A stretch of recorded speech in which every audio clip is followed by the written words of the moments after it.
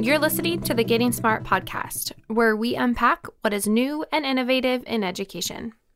I'm your host, Jessica, and today we're talking with Anant Agarwal, founder and CEO of edX. Anant has been a computer science professor at MIT for 32 years. In 2012, he founded edX, a partnership between MIT and Harvard to extend open access to the courses taught by the best professors in the world.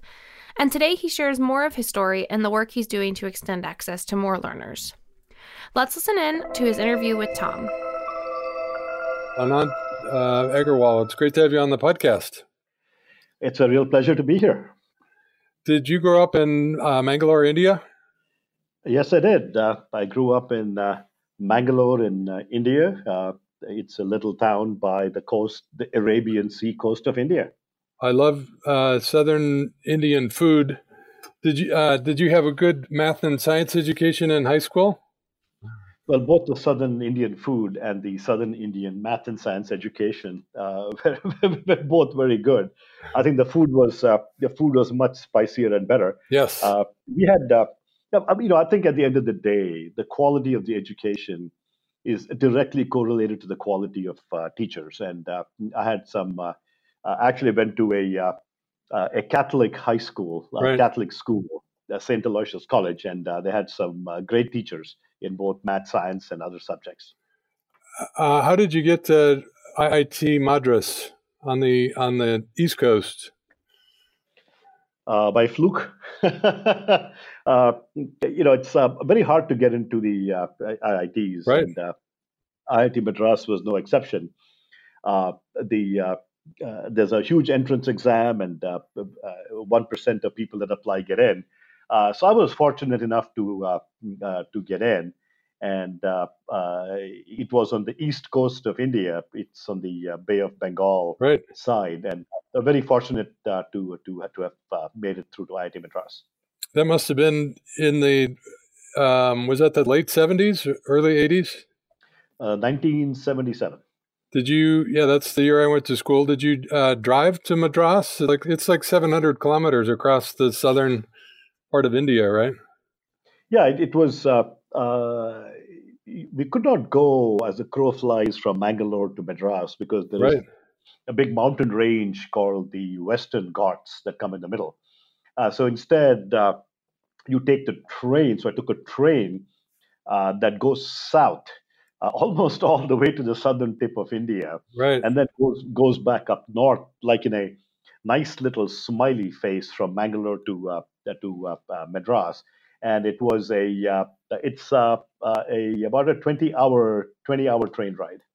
But you got a great education. This is people don't remember that there really wasn't many well-developed computer science degrees back in the late 70s, right? Well, there were not many computer science degrees in the late 70s, and neither did I have one. IIT Madras did not have a computer science degree. In fact, my degree was in electrical engineering. Right. And, I learned to program by myself. I didn't take a programming class. I just learned to program myself. We had a huge IBM mainframe. I forget. I think it was a 370 or one of those mainframes, right, where we programmed using punch cards. I was doing the same thing at the same time in the late 70s, and you'd miss a period on a punch card in the middle of a 300 card deck and have to go back to the computer center, right? Tom, what's worse than that? What's worse than that is you're carrying a deck of punch cards, right?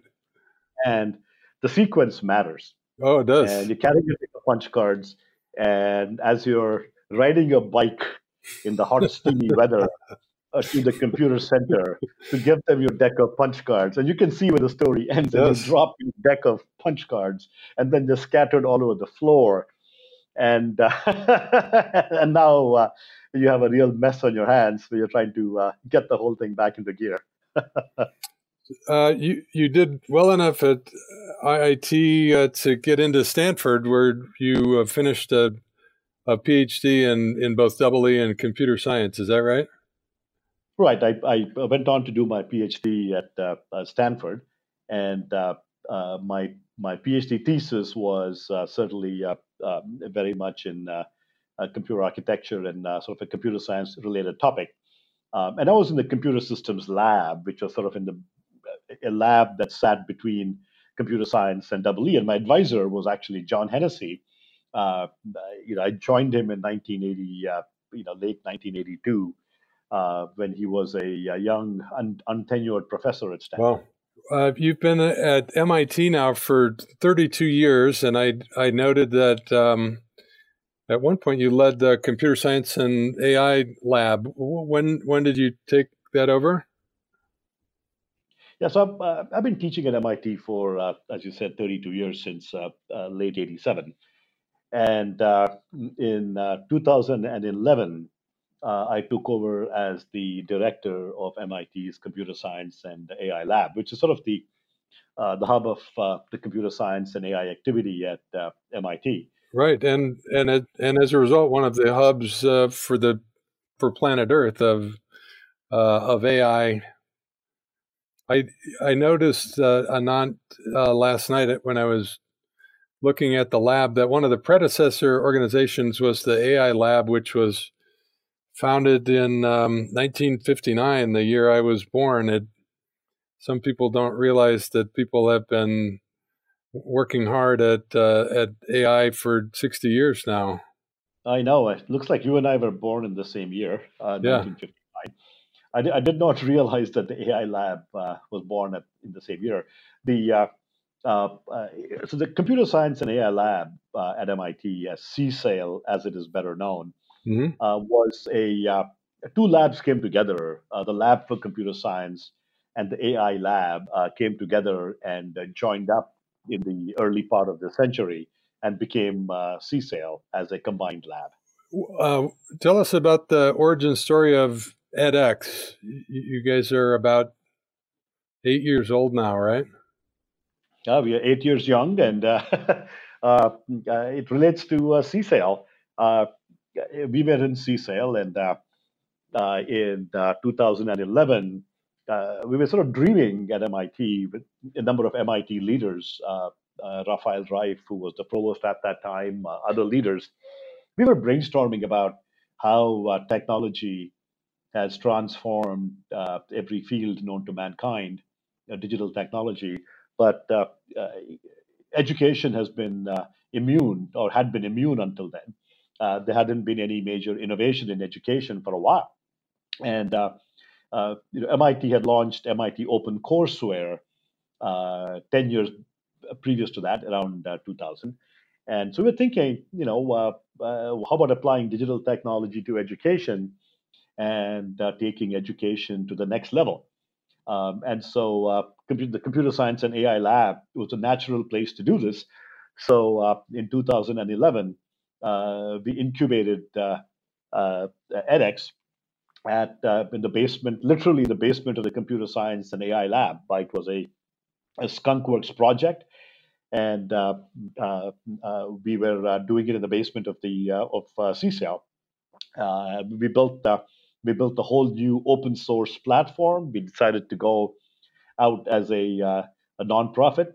Harvard and MIT teamed up at that point, and it was initially called MITx. We were doing things so fast, we didn't have a name for what we were doing, and so we set up. It's codenamed the press release came out on December 19th of 2011, and we codenamed it MITx.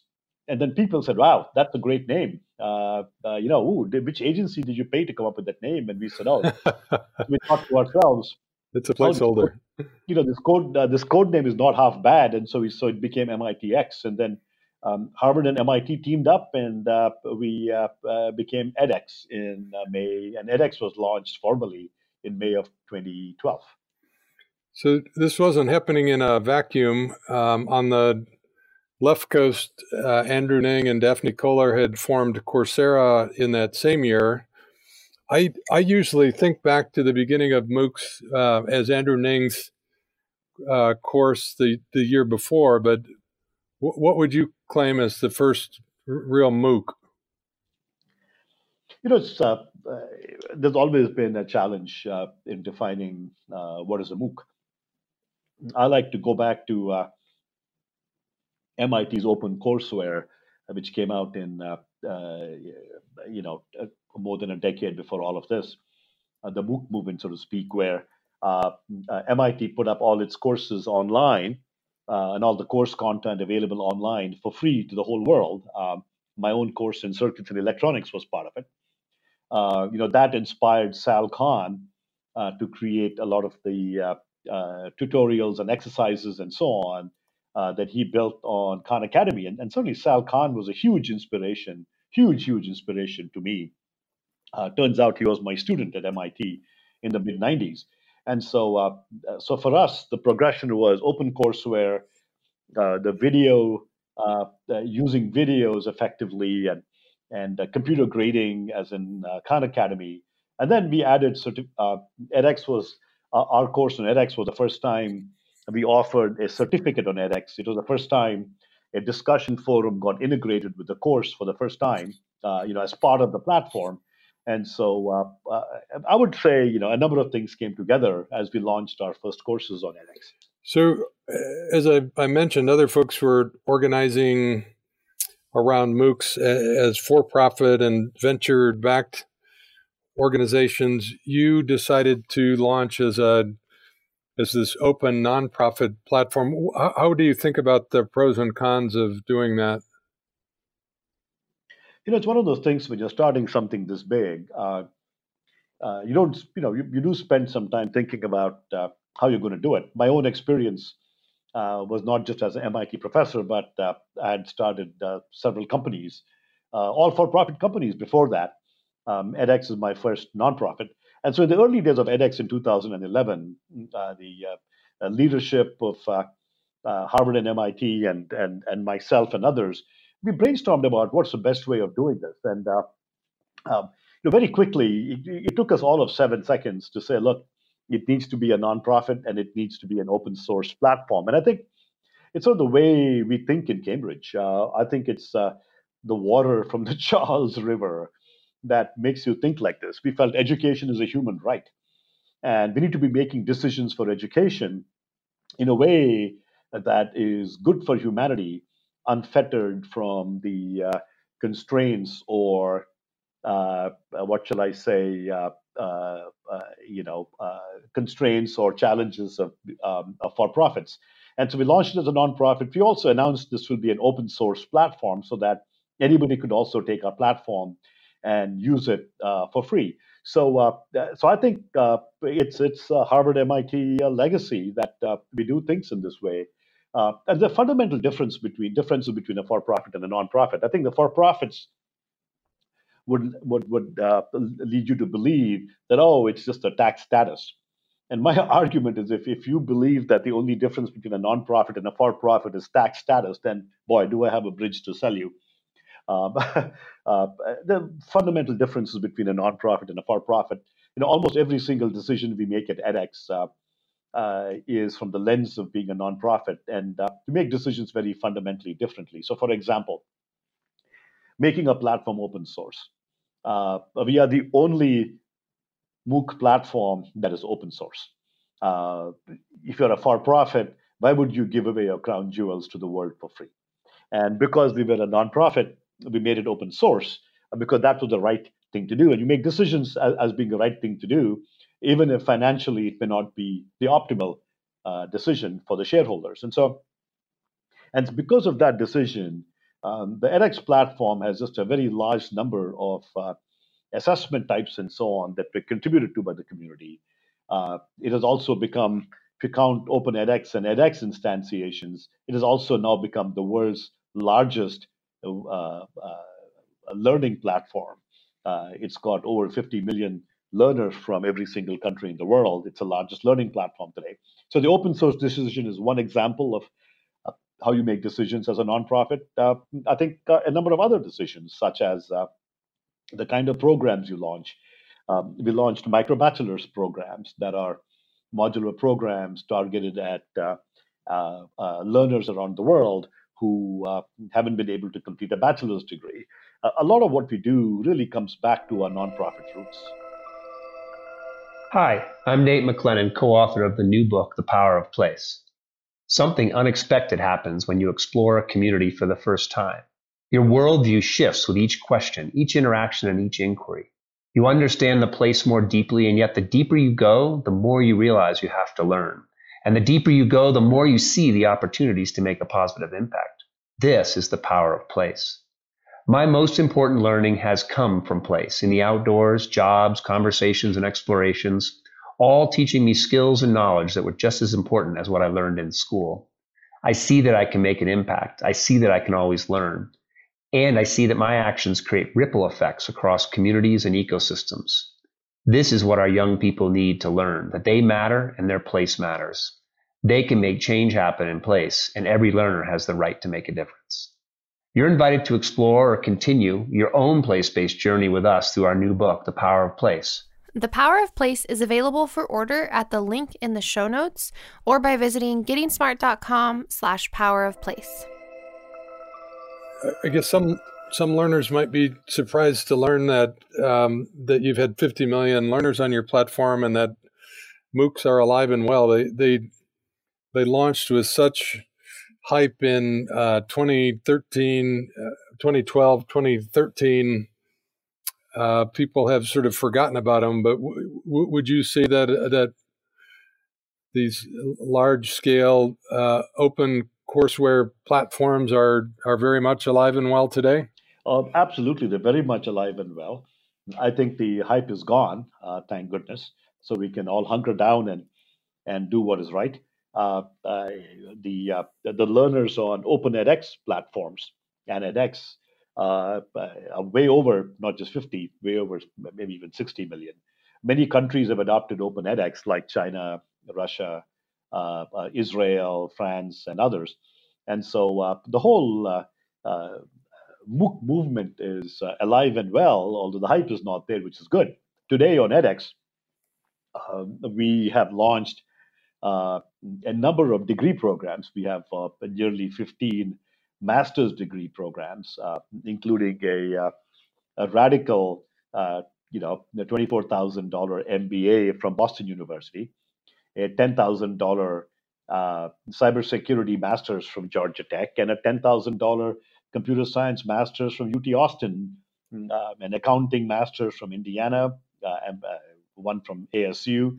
So we launched some really high quality, incredibly ultra low priced master's degrees. And that's the other thing. If you look at a master's in computer science, it's $10,000. And as a nonprofit, our partners and edX look to see, how can we provide the most affordable option. But if you look at the for-profits, their master's degrees are they're 2 to 3 times more expensive than edX. And so the whole way of thinking is different. The hype is gone, but we're offering degrees. We're offering new micro credentials. We launched the micro bachelor's, which is a modular credential at the bachelor's level. We launched that a couple of weeks ago. We are upskilling and reskilling workforces around the U.S. and the world. So the online learning movement and the MOOC movement is going really, really strong. Is this a big future trend of modularity, of moving away from degrees and moving towards shorter skill oriented certificates? I wouldn't say that it's moving away from degrees. I would say that the two are very synergistic. I think people want to have their cake and they want to eat it too. A lot of people. Maybe it's just the move from thinking of education as something that happens from birth to age 20 to a shift to lifelong learning. Absolutely, where people want to learn throughout life, and in the past, all you could get was a bachelor's degree or a master's degree, and it's stovepiped. You got it from one institution, cost a lot of money. You went through a arduous admissions process, and you had to go to a campus, and it was really hard. But with edX, what we've done is at the master's level, we've launched MicroMasters, which is a modular credential that you can earn from one university. You can stack up multiple of these and get a full degree. So, for example, we have a master's in supply chain management from Arizona State University on edX. But the MicroMasters for that comes from MIT.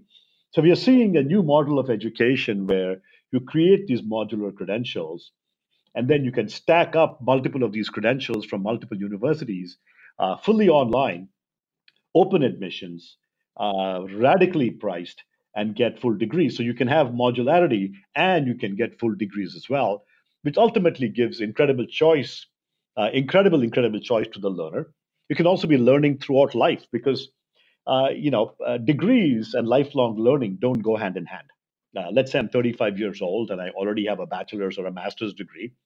What are the chances I'm going to go back to college and spend 2 years in college away from my family? No way. So, for lifelong learning, we have to have these modular credit backed credentials. And the credit backing is important because once I get the modular credential, I might say, hey, this was great. Maybe 2 years from now, I get another modular credential. And then I realize, you know what? I'm halfway through to a degree. So let me go and get a few more of these credentials, and then I get another degree.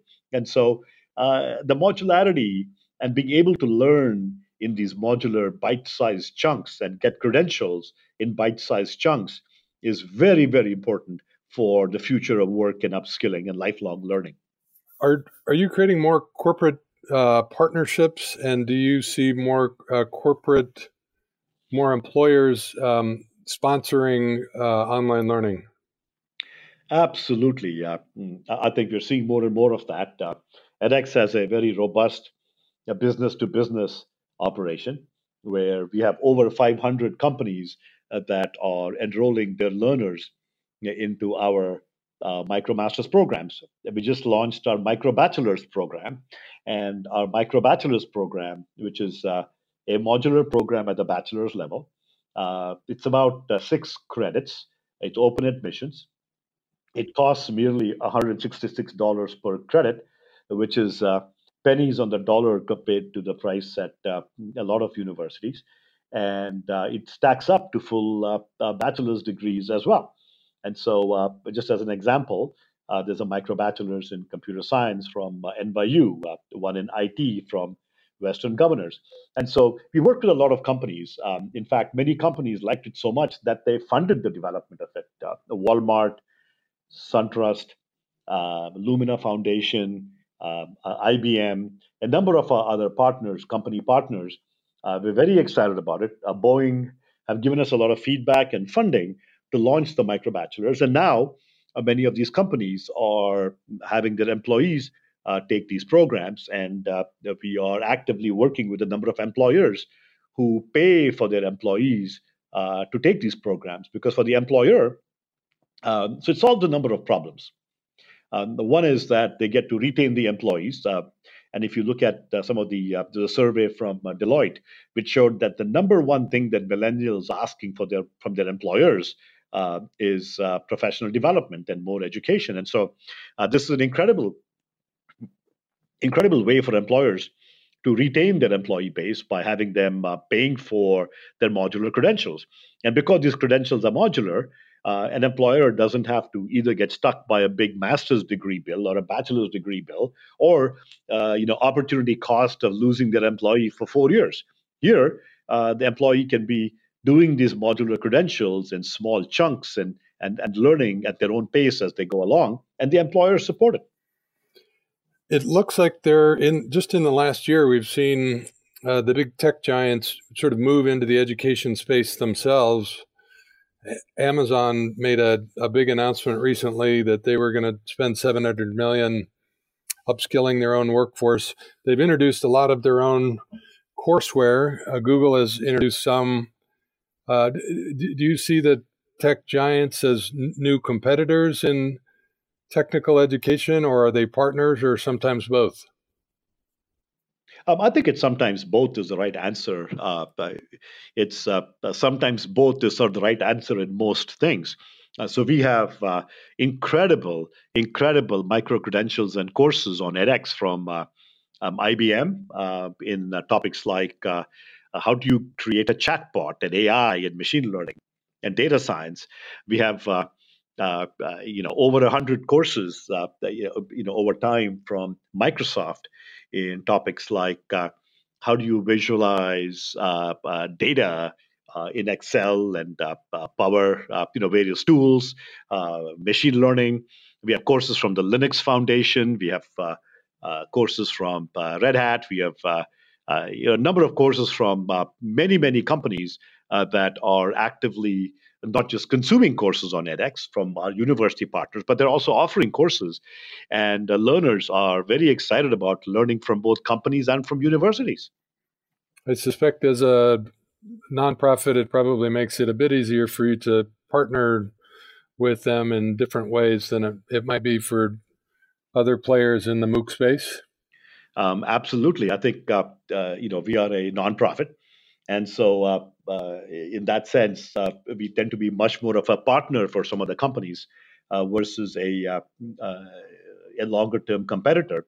And also because a platform is open source, many of the companies also use the open source edX platform. So, for example, Microsoft did all of these things. They had courses on edX, and Microsoft certificates on edX are signed by none other than Satya Nadella, their CEO, and so they're incredibly valuable to people. They also use edX courses for their own employees inside Microsoft. And third, they also have used the Open edX platform to launch their own courses on their own platform they manage themselves using Open edX. And so edX tends to be just a great partner, both because we are nonprofit and we also open source. All right, this is a new topic, but it's a challenging one. What about success skills, or what some people might call soft skills? I think you've proven in the last decade that you can help people upskill in technical areas really well, but how in the world do professionals keep building both tech skills and job skills, and how can MOOCs help here? Oh, MOOCs can absolutely help you. What is interesting is that we take a lot of guidance from corporations. edX has a corporate advisory board, and about 4 years ago, when they were advising us as to what kind of courses to create, we were all ready and prepared for, give us more Python, give us more AI. But they, of course, told us that, analytics and so on. But what came loud and clear is they wanted courses in soft skills and leadership and so on. So we went out and partnered with a number of our partners, both universities and companies. And now we've launched a number of soft skills courses on edX. And believe it or not, you can teach soft skills online. So we have a professional certificate program from Rochester Institute of Technology. It's a fantastic program in soft skills. It has short courses in critical thinking, storytelling, communication, teamwork and collaboration, presentation skills. And these are extremely popular, not just with individuals, but also with companies. So we have a professional certificate soft skills course, and all you have to do is Google soft skills course, and Google will take you to the edX soft skills courses. We also have soft skills courses from some companies as well. We have courses on inclusive leadership. These are very popular, and they are very eminently teachable online. That's great. Many of our listeners are involved in high school education. Do you have any high school partners or high school students on the platform? About 10% of our learners are in high school or close to high school. Many of them are. We have learners on edX who've from 5 years of age to 98 years of age. Wow! And and we have a number of and our micro bachelor's programs are very appealing to high schoolers because let's say you're in high school somewhere and take a micro bachelor's program from NYU, for instance, in computer science. And so by the time you graduate from high school, you have courses from a university. These are all credit backed. You get credit on a university transcript that you can then transfer into various universities. And so you can take college level classes while you are in high school. And we also have a lot of high school courses on edX. We have a large number of high school AP courses on the platform, and you can take these for free. and from universities like Rice, from MIT, from Boston University. So many top universities are offering a number of these high school AP courses, and of course, microbachelors will appeal to both high schoolers and others. Any other new and interesting courses on edX that you want to mention?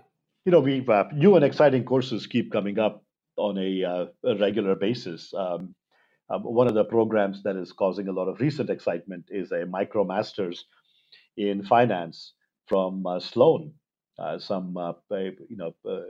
It's real rock star courses in finance from MIT. That's making waves. But we also have some incredible courses in. We just launched some incredible courses in deep learning from the University of Montreal. You may remember Joshua Bengio won the Turing Award in computer science, which is sort of the Nobel for computer science. He won it for his path-breaking work in convolutional networks and so on in deep learning. And he is the director of this program. And you can go and see the video. You can go and see him in the videos, and so we're offering courses from the absolute top in a field in absolute cutting edge areas. So to me, this is another of those exciting programs. Anything on the path forward that you can share with us? So I'm really excited about microbachelors programs, where for the first time, the MOOC movement is now approaching the undergraduate credentials. We launched MicroMasters 5 years ago with a lot of success. We have 50 MicroMasters on edX today, and over 4 million learners have enrolled in them. We launched microbachelors, which are modular programs at the undergraduate level, and there's a lot of interest from corporations who want to upskill their employee bases. And as various studies are showing that by 2030, half of today's employees will be out of a job. And companies are looking to upskill their workforces and reskill them into newer roles. And so the IT Foundation's microbachelors, the computer science microbachelors, are just great examples where companies can pay for their students and sign them up. And there's a interesting article in Forbes about this being kind of the third wave of education, where the first wave was of online education, where the first wave was for-profit companies making hay with online education, Right. and they fell out of favor. Like the for-profits like Phoenix and other for-profits. The second wave was nonprofits came out with online learning, oftentimes teaming up with for-profits. And today we are in the third wave, so to speak, where where companies are getting into it, where they see it as their corporate social responsibility to upskill their employee bases. And so with edX, we are a nonprofit, and we offer these programs. And the companies can pay for, or learners can pay. First of all, our programs, people can learn for free. And even if learners have to pay themselves, it's incredibly low cost. You could earn, as you stack up microbachelors, it will lead to bachelor's degrees that are in all about $20,000. And so it's very inexpensive, and companies are willing to pay for that as well. It's really the most exciting part of higher education, and Anant, we appreciate your leadership over the last 20 years. You've made great education more accessible to everyone on Earth, and we appreciate that. Oh, thank you. And as you know, it always takes a village. Huge kudos to our university partners and corporate partners in recognizing, what a serious issue this is for the world, and stepping in to help, and particularly MIT and Harvard for enabling edX Right. to launch this as a nonprofit, so that we didn't have to go raise money from venture capital, where ROI for the investor tends to have you move in directions that may not be Right. in the best No, it was nonprofit really interest. brave leadership for both institutions almost 10 years ago. So we appreciate it, and we appreciate your leadership in this space. Thanks for being on the podcast. Oh, thank you, Tom. It's been such a pleasure chatting with you. A big thanks to Anant for taking time to talk with us for this week's episode. We appreciate the work that he and his team at edX are doing to extend open access. And for more on all things innovations and learning, be sure to check out our blog at gettingsmart.com. Lastly, don't forget to hit subscribe so you don't miss out on any future episodes, and every Wednesday morning, our latest interview, it will be ready to press play. That's it for today, listeners. For the Getting Smart podcast, this is Jessica, signing off.